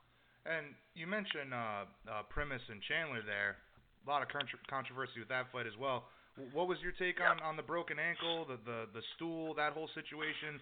Chandler wanted to continue. The doctors called it off. How did you look at that one? So at the time, I looked at it completely different than the time that I look at it now. So at the time when I was there doing the commentary for the actual fight, and I was in the arena, and I didn't get the whole gist of really what was going on, but I thought he had actually just stepped back, rolled his ankle, and it's unfortunate. And then what caused him not to be able to continue is the commission guy, or whoever it was, pulled the chair out from underneath him, and then they saw him fall, and then it looked like he couldn't stand, and it just all looked bad for him on his, for Chandler on his side. But now that after I went back and I watched the fight, I went back and actually, I've seen, if you go on, we do this as well on my podcast, you actually go back on to, if you go on to YouTube and you actually look up knee drop or nerve knee drop or something like that for Chandler Primus, there's a video of a guy getting kicked one time in the calf, in a low-level calf kick, and all of a sudden his foot just goes limp. He ends up going on to win the fight, but the fight ended in a minute and a half. Yeah. Whereas with Chandler, he got kicked one time, then he went to step back the second time, he rolled his ankle.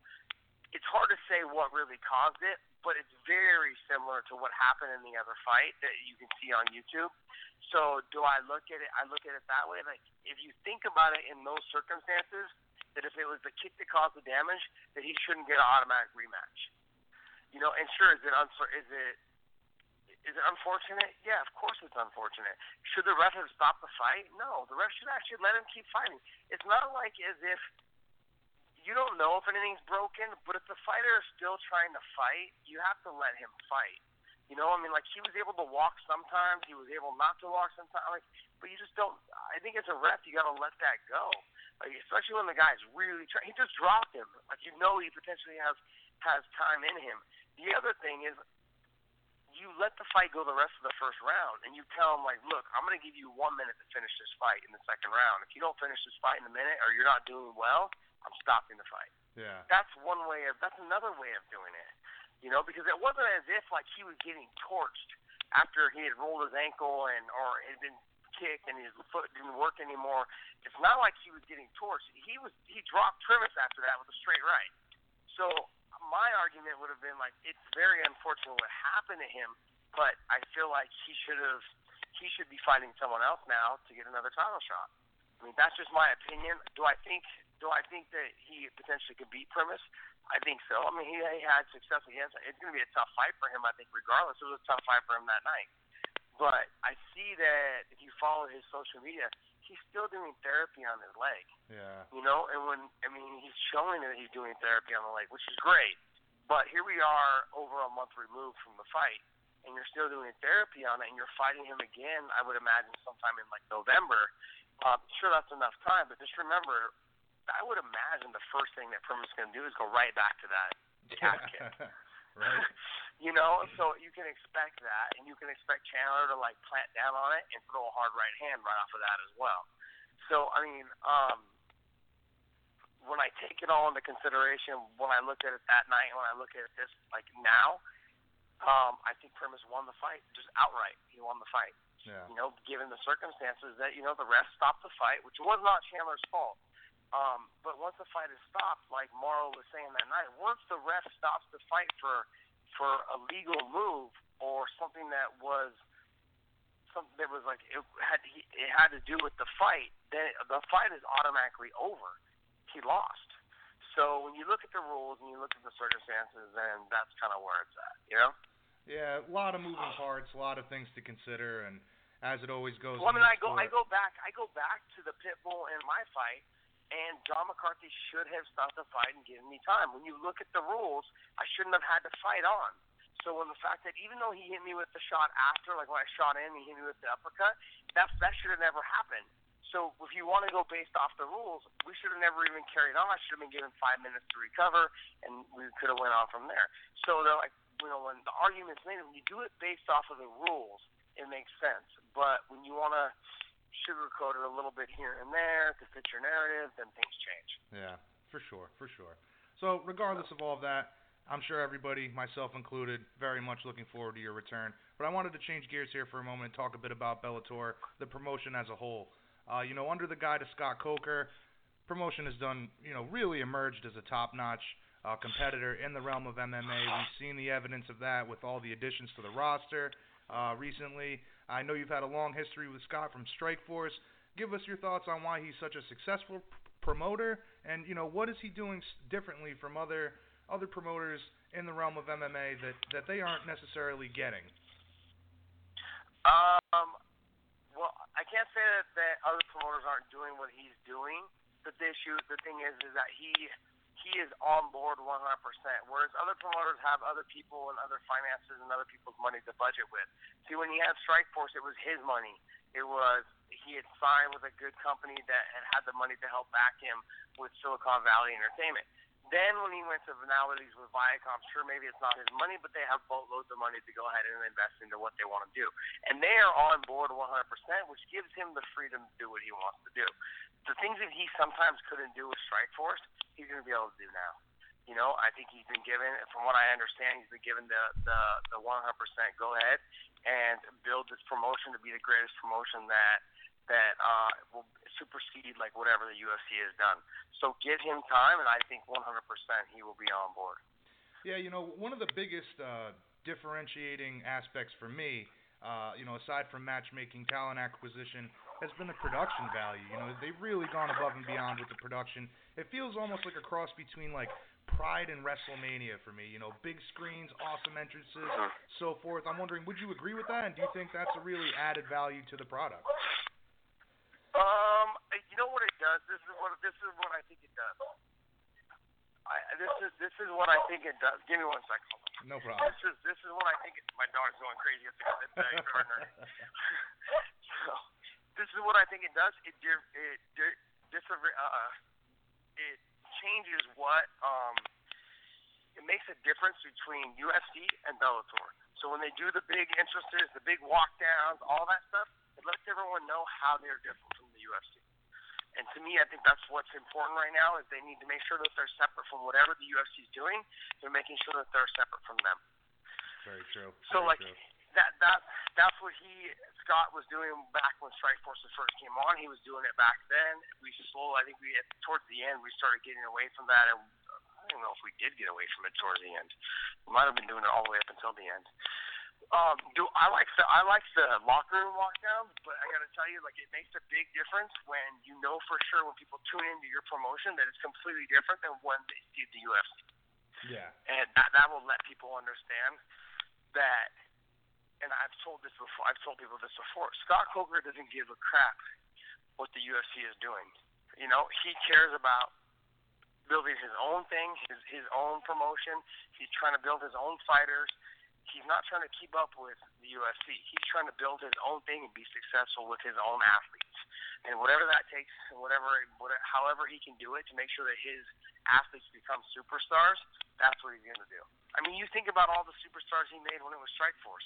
Right. DC, Luke Rockhold, myself, Gilbert Melendez, Tyrone Woodley. I mean, Terry Safferty. I mean, like, there's just Tim Kennedy. I mean, like, these guys, Roger Gracie. I mean, these guys were King Mo. These guys, I keep going on and picking and choosing, the guys. But, Robbie Lawler. how did I miss him? You know what I mean? Ronda like, Rousey. I mean, the list goes on. Yeah, and we should say, like, these are people that, like, even some Verdum, some of them people have just given up on. Like, Robbie Lawler and Verdum, the UFC's like, we're done with them. Those guys are washed up. They're this and that. Look at Robbie now. Right. I mean, look at his. He was a world champion for a while, and like he's arguably probably one of the most entertaining guys ever to grace the sport. I mean, I love him every time. He's another one of those guys. I tune in every single time to watch him fight on TV. It doesn't matter. I will always watch him fight. You know, yeah. I mean, he's been one of the backbones of this sport for I don't know how long. Whether it was the UFC in the beginning, whether it was Pride later, you know, whether it was Strikeforce later on from that. I mean, like he's been that guy. I will always watch him fight. Absolutely. And I completely agree with what you're saying there. You really got to separate yourself from the rest of the herd, and make that brand something else. So when people tune in, they don't just look at it as another UFC or a knockoff brand. But speaking of talent acquisition, there, as I mentioned, Bellator has managed to make some really big plays with free agents. Most notably in the past month, of course, being Gegard Mousasi.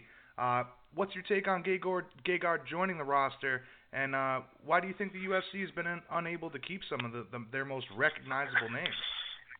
Well, I think with Gegard, I think he was out once he realized that Dana couldn't be trusted. We're like, hey, you're getting the title shot, or hey, what's going on? Am I next in line? When the conversation comes to that point, and you have a relationship with Scott Coker, I think automatically just start leaning towards Scott. And Scott will tell you, like, he'll tell you 100%. Okay, look, we're going to bring you in. You'll get one fight or you'll get an automatic title shot. You know what you're getting yourself into right from there, and you'll always be maybe 1 or 2 fights away from another title shot. He understands that, and I think he's dealt with Scott for years in the past.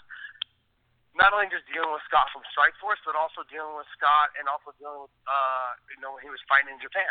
He understood that they had a working relationship. He knows that he probably could fight in Rizin as well, which he's obviously a star in Japan. So now he has options to fight in both places where he didn't have that option in the UFC. So we all know when you fight over in Japan, the money is better. Like, I mean, not better, but like just the incentive there is better. The money is better. You sometimes will get fights that are hard, tough fights, and sometimes you'll get fights that are just for the entertainment value, but still good money. Yeah. You know, like you're still honoring your contract. We all, like from the Pride days to the Dream days to, that's what happens. And it's great to fight, and you get to build your fan base in another country. I mean, like I still get people sending me pictures on Instagram and still get people sending me pictures on social media talking about or just showing pictures of them wearing like my fight shirt from that fight, like from one of the first times I fought in Pride. And when they do that, it's like, man, that was so long ago, but they still have a T-shirt. They still are fans. Yeah. And that lets you know that what you're building in your relationships over there, it's going to carry on for a long time. And that's the option that Scott Coker gives you that you can't get in the UFC. Yeah, it's a beautiful thing to have that non-exclusive kind of contract, have the opportunity to go compete elsewhere, and as you mentioned, build up your brand. Well, it's not just that, but Scott will help push you. Like, hey, these guys, like, I have guys that are willing to fight for you in Rizin, and these are the guys that I'm okay with, like, hey, going over there, knowing that, they will help bring name value to your promotion. And it's a business working relationship between the two promotions. I mean, you can't beat that. Knowing that your promoter is looking out for you and keeping you busy in another organization because he can't fight you right now and you need the money, or just because maybe there's a good fight for you over there that presents maybe a little more money than your contract says here. Scott's been the guy that will negotiate you more money to fight somewhere else. Right. I can't say that about any other promoter I've ever met in my life. Absolutely. I agree with you 100%. And I know this is one piece of this puzzle, but, I've been calling it the UFC Exodus. Nelson, Mousasi, Rory McDonald, the list goes on. A lot of people point at the Reebok deal. Some say the UFC doesn't want to pay guys what they're worth. Others say it's Dana White directly. I would imagine it's a combination of all of those things, but I'm wondering, what do you think the driving force is behind athletes jumping ship, and what would your advice be to a fighter that's testing the waters of free agency and considering an offer from Bellator? So my thing is it's all of the above. For every fighter, it's different. So for some, it's because of Dana, which for me, it was because of Dana only based on the fact that because I had heard for probably over a year and a half, that Fox had been inquiring about me to work for them on their show. side by side with Daniel, with DC. And I had heard this for I don't know how long, and the fact that Dana was the one shutting it down really upset me. So that, I was like, well, then knowing that, look, if I'm just going to be a fighter with no advancement, to like have an option to work either alongside Joe Rogan or alongside to work with, and at least get an opportunity to work for Fox doing the commentary or broadcasting for them, then I was like, there's no way I'm gonna be here and be able to grow with the company. So what's the point? You're just another athlete that they're willing to dismiss when you're all said and done. And as I was getting older, I understood that, so I needed to move on to something else. Some athletes are younger, and they're thinking, well, I'm just here for the money. I need to make as much money as I possibly can and do the Conor McGregor. They want to make as much money as they possibly can, get as much hype around their name as they possibly can, and see where that leads when they're ready to retire. So it really depends on what's best for you and what fighter and where you want to take your career. Some athletes are 100% okay with Dana, but just the pay's not fair. Yeah. So they want to test the free market. I think it's best always. And when you have doubts whether it's best or not, take a look at what the other athletes are doing in other sports. They're testing the free market agency like every year. Yeah. They're signing smaller and smaller deals because they're getting more and more money every time. So what you're doing, though, is you're banking on yourself. So if you go to another promotion, you sign like a 3-fight deal versus an 8-fight deal, and you sign a 3-fight deal or a 4-fight deal, and you say, okay, look, I want to make this much money. They pay you that much money. You win all 4 of those fights. You go to renegotiate. You say, well, you test the free market agency again. You never know what's going to happen. If I was with them, I would see what Bellator will pay. I would see what UFC will pay. I would sign with the highest bid. And then in 4 to 5 fights, I would probably turn around and see where I'm at again and sign with the highest bidder. Especially for if you're talking about someone who's 20 years old, 21 years old, 24 years old, that's what you should be doing. Yeah. Well, a lot of what you said there transitions into my next question perfectly. Since the purchase of the UFC, there's been a lot of questionable matchmaking, executive decisions that seem to be focused solely around making money back for that big sale of $4.5 billion. For a guy that's worked for both companies, being a veteran of the sport, from your perspective, what's going on with the UFC in that regard? Are they just scrambling to make money back for the investors at this point? Yeah, I can't speak too much on that because I'm not familiar with the new investors. I also heard that they also have people that buy into the company that now own shares of the UFC from everyone from Venus and Serena, Tom Brady, like Venus and Serena Williams, Tom Brady, some other actors and actresses and things like that. Celebrities that make a lot of money, that have the money to invest into the company. So I don't know exactly, to be honest, like what's going on. All I can do is speak for what I have, from what I've heard and what I've seen, like from people that are good sources to me. And there was things where, there was times where Dana had called and said like, hey, we want you to fight this person. And that was on like a Tuesday or Wednesday. And then when they called back and said, okay, look, we'll take the fight, the option wasn't on the table anymore. So someone doesn't have that power that they used to have, I think. And so that being said, I couldn't tell you like really exactly what's going on behind closed door. I don't know who's running the ship. I don't think a lot of athletes are having a hard time with that. Who just said it? I think I want to say, what's his name? Lenton Vassell. He said, why would I want to go to the UFC? He's like, all the talent's coming to Bellator. Right. And that kind of summed up exactly what's going on. You got Gegard Mousasi, you could say was next in line for a title shot or one fight away from a title shot, and he left and came to Bellator. You have Big Country, who is considered like one of the iconic heavyweights in the UFC. Absolutely. Everyone loves him. You just cannot not love the guy. The guy's amazing. Like, you sit and talk with him, he's a great personality, great person. How do you not like him? Yeah. So, when you have guys like that are leaving, it really makes you question, like, think about it, like with Roy McDonald. He left after his fight with, Robbie Lawler, who was, you would say, considered one of the greatest title fights I think you've ever seen on TV. It was amazing, and they still let him go. Yeah. It just makes you wonder, like, what, even from my side, like, even when I fought for both promotions, it makes me wonder exactly like, what is going on.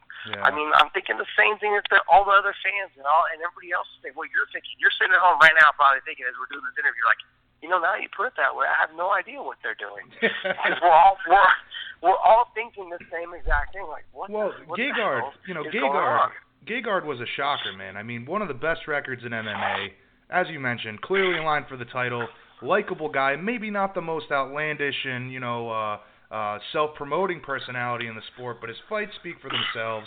All-around good guy, never failed the drug test. I mean, you can't ask for more, and they let the guy go without any hesitation. So, I mean, that was a real mind-blower for me. Yeah, but speaking of drug tests, I mean, like, that's the other thing. Why are guys that are failing drug tests getting more hype, more recognition, more stuff? Why are they getting passes that guys like Gegard are not? Yeah, I absolutely. just talked about this the other day, like on our podcast. Like, why are these guys that have been busted for, knowing that they're not supposed to be taking estrogen blockers or fat burners or penis pills or what I mean, like knowing that they're getting tested for this stuff, like why are they taking it and they get busted for it? I mean, like they're all masking agents for steroids, which makes it even worse, knowing that you're potentially trying to cheat, and so why are those guys getting the recognition and the passes, knowing that they've been testing positive? And you have guys like Gegard, a big country, that are just not. They're not giving the benefit of the doubt. They're not trying to promote the guys that are there putting in the work and trying to be accompanying them. Yeah, I agree with you 100% there, man. It's mind blowing how some guys get special treatment, others don't, and it always seems to boil down to money. But speaking of money, obviously, one of the biggest money fights of all time just got made, Mayweather-McGregor. What was your reaction to this fight when it got announced? Do you think Conor stands a chance, and is it bad for either sport? So, a couple things. I think it's great. I'm excited to see the fight. I'm really excited to see how it all goes down. Do I give Conor a chance? I give him a 1 through the 4th round chance. Like, is it a puncher's chance and the potential of being bigger, longer, hits harder? I don't think he's as fast as Conor or as fast as Mayweather. Do I give him a chance? I give him the puncher's chance for the first 4 rounds. Look, I've sparred with a lot of top, boxers, pro boxers. I spar with Robert the Ghost Guerrero. I spar with Ricardo Pinell, guys that are really good. And let me just tell you, I'd spar the first 1 through 4, maybe 5 rounds. And then after about the 4th and 5th round, I'd get out. I'm dead tired, exhausted, because the boxing pace is not something we're used to. Yeah. And I don't think in the amount of time that he's been working on boxing with Conor, I don't think he can keep up with that type of pace. Mayweather's been doing this since he was, 5 years old, 6 years old?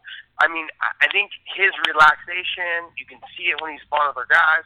Think about the top guys all around the world that have fought him. None of them have been able to touch him, hurt him, wobble him. I mean, but the one thing that makes me give hope is that Conor's always had problems with left-handers. He's always had guys that he's had problems with the power. Zab Judah, put him on stilts. You could arguably say that he actually did drop him, because when he hit him hard, he actually went down, did touch his glove. The ref didn't see it, so he didn't give him a knockdown. I want to say Pernell Whitaker also gave him a hard time early in his career. I mean, there was another guy I think that fought him as well that was a left-hander that gave him a hard time as well. So, but the issue is when he fights, this is a fight where the speed, I think, will end up being a factor, especially later on as the fight goes on. As the fight gets into the 3rd and 4th round, the speed's going to definitely be a factor, because Conor's speed will slow down. Yeah. Whatever speed he has, sure, he'll always have the power, but Mayweather's going to be able to get in and get out. Do I think it's great for the sport? I think it's great for the sport. Will it affect the MMA?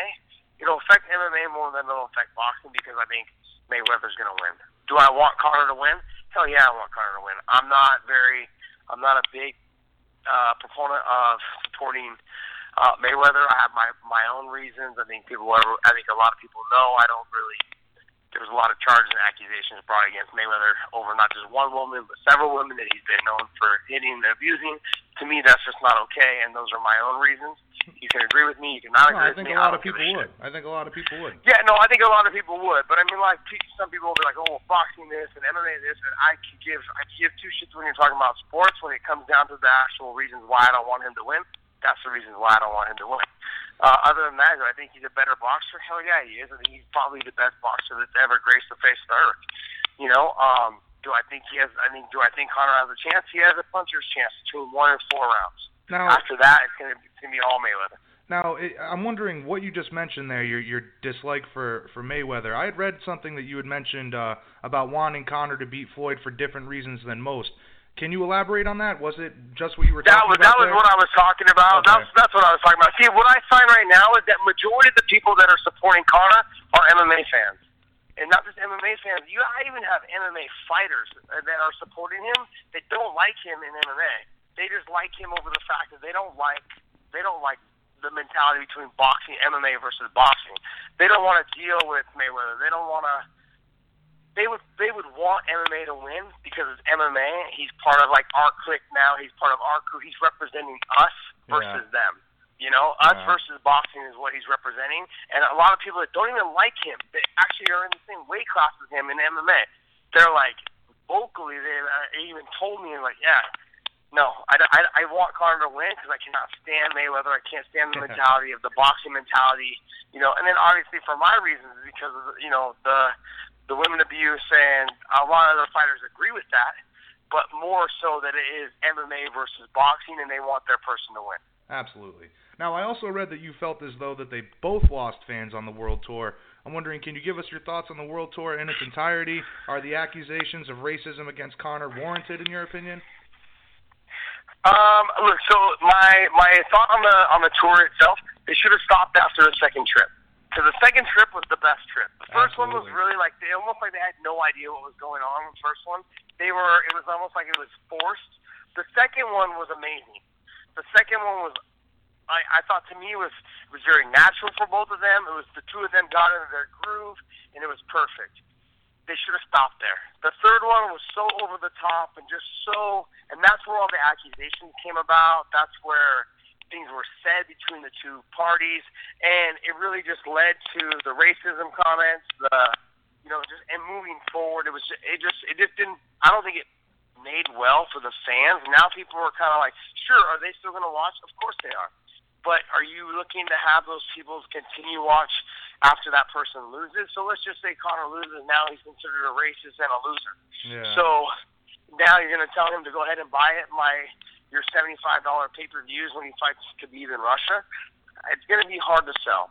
Just my opinion. Like, you know, I mean, let's just say that Mayweather loses. I mean, he's never going to fight again anyways. People didn't like him anyways. The majority of people that are watching, they're trying to watch him lose. You know, they've been trying to watch him lose for 6-7 years now, maybe even longer than that. You know, majority of the people that tune in to watch Mayweather fight, they tune in to watch him lose, and that's it. Yeah. You know, he's the heel in the sport of boxing.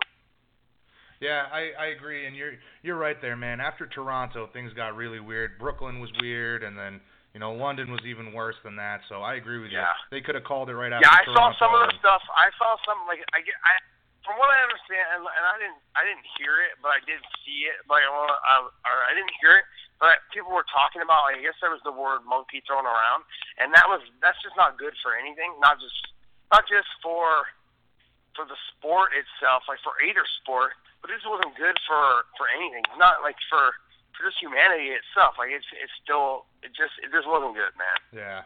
And considering how much of a hot topic race is in this country right now. Yeah, it's huge right now. I mean, like, you can't, we're trying to get over it. We're trying to, like, make sure there's no divide, and it just seems like every time we think we're making a little step in progress, something like that comes about, and everyone just jumps back on the bandwagon and says, see, I told you it's still alive. And we're not making the progress that we thought we were making, and it's unfortunate because I feel like majority of us, if we all sat down in a room, you know, you put me in a room or you put some of these guys in a room, there would be nothing like that. Once they get to know somebody, you know, once they actually sit and talk with them, I don't think that there'd be no racism at all. But just my opinion. Yeah, bad look for both guys. I agree, and you know, like you said, there could have stopped after Toronto. But you know, not to mention all of this stuff that's going on with Mayweather McGregor, it's holding up the UFC lightweight division, a division that continues to become more and more of a Shark Tank. When you look at the landscape at 155 over there, I'm wondering which guys are you most impressed with, and who do you think has the best shot at dethroning Conor upon his return to MMA? I think either one of the guys that are at the top right now. I think Tony Ferguson has a good shot, and I think Khabib definitely has a good shot. I don't think Conor has one chance against Khabib. Like I don't think I would give him the same amount of chance that he has against Floyd. like a puncher's chance, and that would be about it. You know, as far as with Tony, he's got a little bit more of a chance, you know, because Tony likes to stand a little bit more. He's very unorthodox, and he leaves himself open a little bit more to be hit. But do I think he has a chance against Tony? No. I mean, not as much as I think he has a chance, but I would say Tony would probably walk through him. I would give those two guys, because right now the two of them, Khabib and Tony, are both on they're just on different levels, man. Like they're constantly working, they're constantly training, they're constantly getting better. And do I think Conor's doing the same? Yes. But his focus now is in boxing, and he's going to go back trying to do the fighting, like trying to fight MMA. He's going to need to take more time to get back into the groove of stuffing takedowns and, you know, and working back on his. I mean, I think his kicks will always be there with him, but he's going to have to focus more on the grappling aspect if you're going to fight either one of those guys right after you come back. Right. I mean, your takedown defense has got to be on par against Khabib. Your submission defense has definitely got to be on par against Tony. So he's got to figure that out, because it's a completely different fight from what he's about to step in the ring and do against Mayweather. Yeah, it's going to be ground and pound or a Darce choke. I agree with you, man. Mm-hmm. That's a tough comeback fight. Listen, Josh, you've been more than generous with your time. I just got a couple more questions here for you. Sure. Getting back to Bellator, man, what upcoming fights are you most excited for?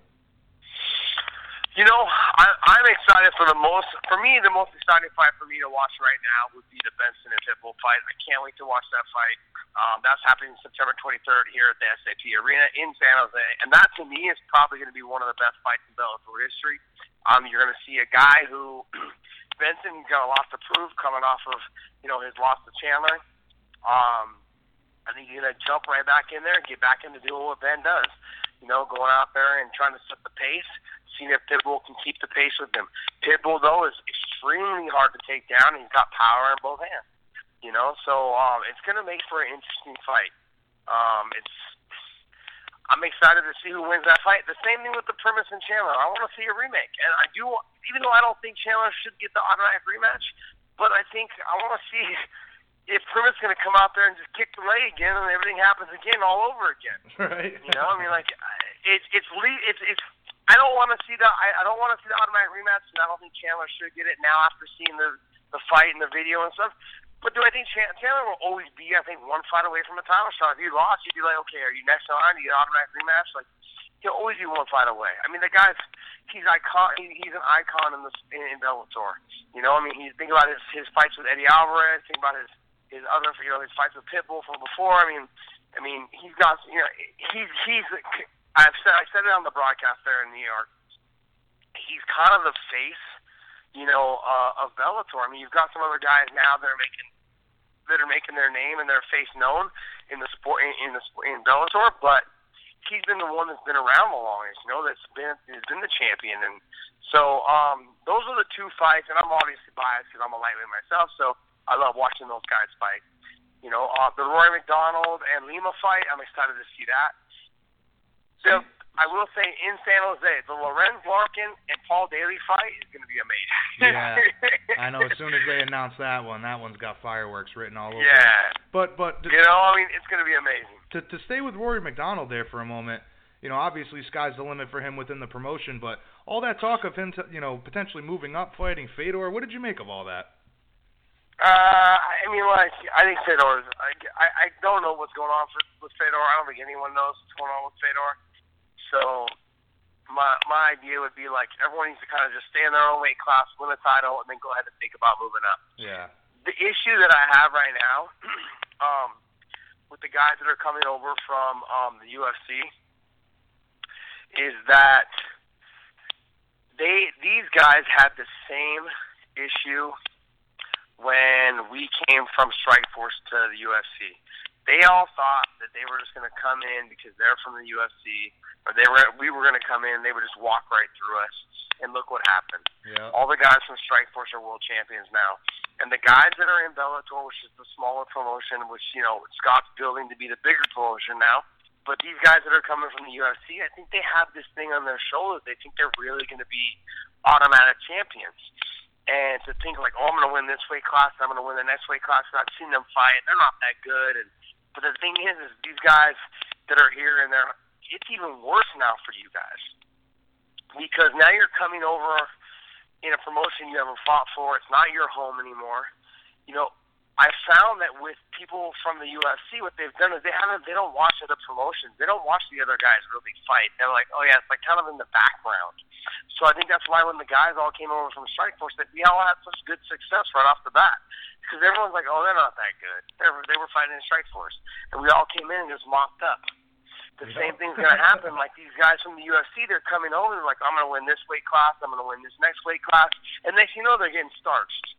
You know, and the only person I think that is an exception to that rule is Rory McDonald, because Rory McDonald is such a technician all the way around. He's a lot. I really honestly believe that he's a lot like GSP, is that he's good on the feet, he's good on the ground, his takedowns are good. Like he has spent a lot of time on just in really defining his craft, and it shows. When he went in there and fought Paul Daly, it looked like Paul Daly didn't even belong in the ring with him. Yeah. I mean, even though he just took him down, even though maybe people said it was kind of a boring fight, but think about how many guys they went in there and tried to take Paul Daly down, struggled to get him down, he was able to get up. He wasn't able to get up at all. You know, he got taken down, but it was like he was stuck on the bottom. Yeah, Rory made it look easy. Yeah, and that's the thing. And no one that has ever fought Paul Daly has made it look easy. You know, and so the fact that I think the sky's the limit for Rory McDonald, but I think the rest of them all got their work cut out for them. Yeah. You know, Gegard Mousasi will fight at 185. He's fought heavier guys in Pride than 205, so he'll fight probably at 205. But I think he wants to get that 185-pound title first.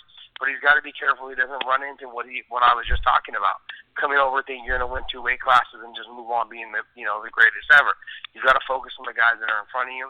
Get the strap, get the win, get the strap, get the win. You know, you've got to always focus on getting that win, getting that strap, and then, okay, now I'm ready to move on to the next thing. Don't think too far ahead or you're going to set yourself too far back. Yeah, you make a great point there. Stay humble, focus on the task at hand, and don't think you're going to come in and beat the whole promotion. But, you know, just to recap for yourself here, I mean, should we expect to see you fight before the end of the year? And, you know, assuming you stay injury-free, how many times would you like to compete in 2018? Yeah, Scott hit me up recently. Like I said, I was supposed to fight the Benson fight. It just didn't work out the way it was all talked about. I would like to probably do one fight before the end of the year. I have no idea who we'll be talking about. We haven't even talked about it with Scott or Bellator or anything like that.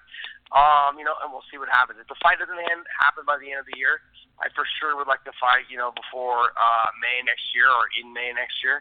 So that has been talked about already, making sure that big fight here in San Jose next May. Okay. Yeah, that I'm on that card. So, like I said, I don't have very many fights left in me. I would say 1, maybe 2. So I want to make sure that I pick the right fights. For me, the Benson fight is a must, not just for network and TV, but also just for me trying to get that fight back. Yeah, big fight for your legacy, man. And I'll tell you what. I would not mind fighting Ben, because Ben's a class act, man. He's a great guy. It doesn't matter, like, every time I've ever seen him, before I fought him, after I fought him, he's always been super respectful. Very nice guy, very humble, love being around the guy, and a family man. Like, you can't say anything negative about him. And when you fight guys like that, it just makes it easier to fight guys like that. It makes it, knowing that they're going to bring their A game, there's no trash talking, we're going to go out there and fight, and that's it. You know, I'm not trying to hype the fight, because we already know that we're really good.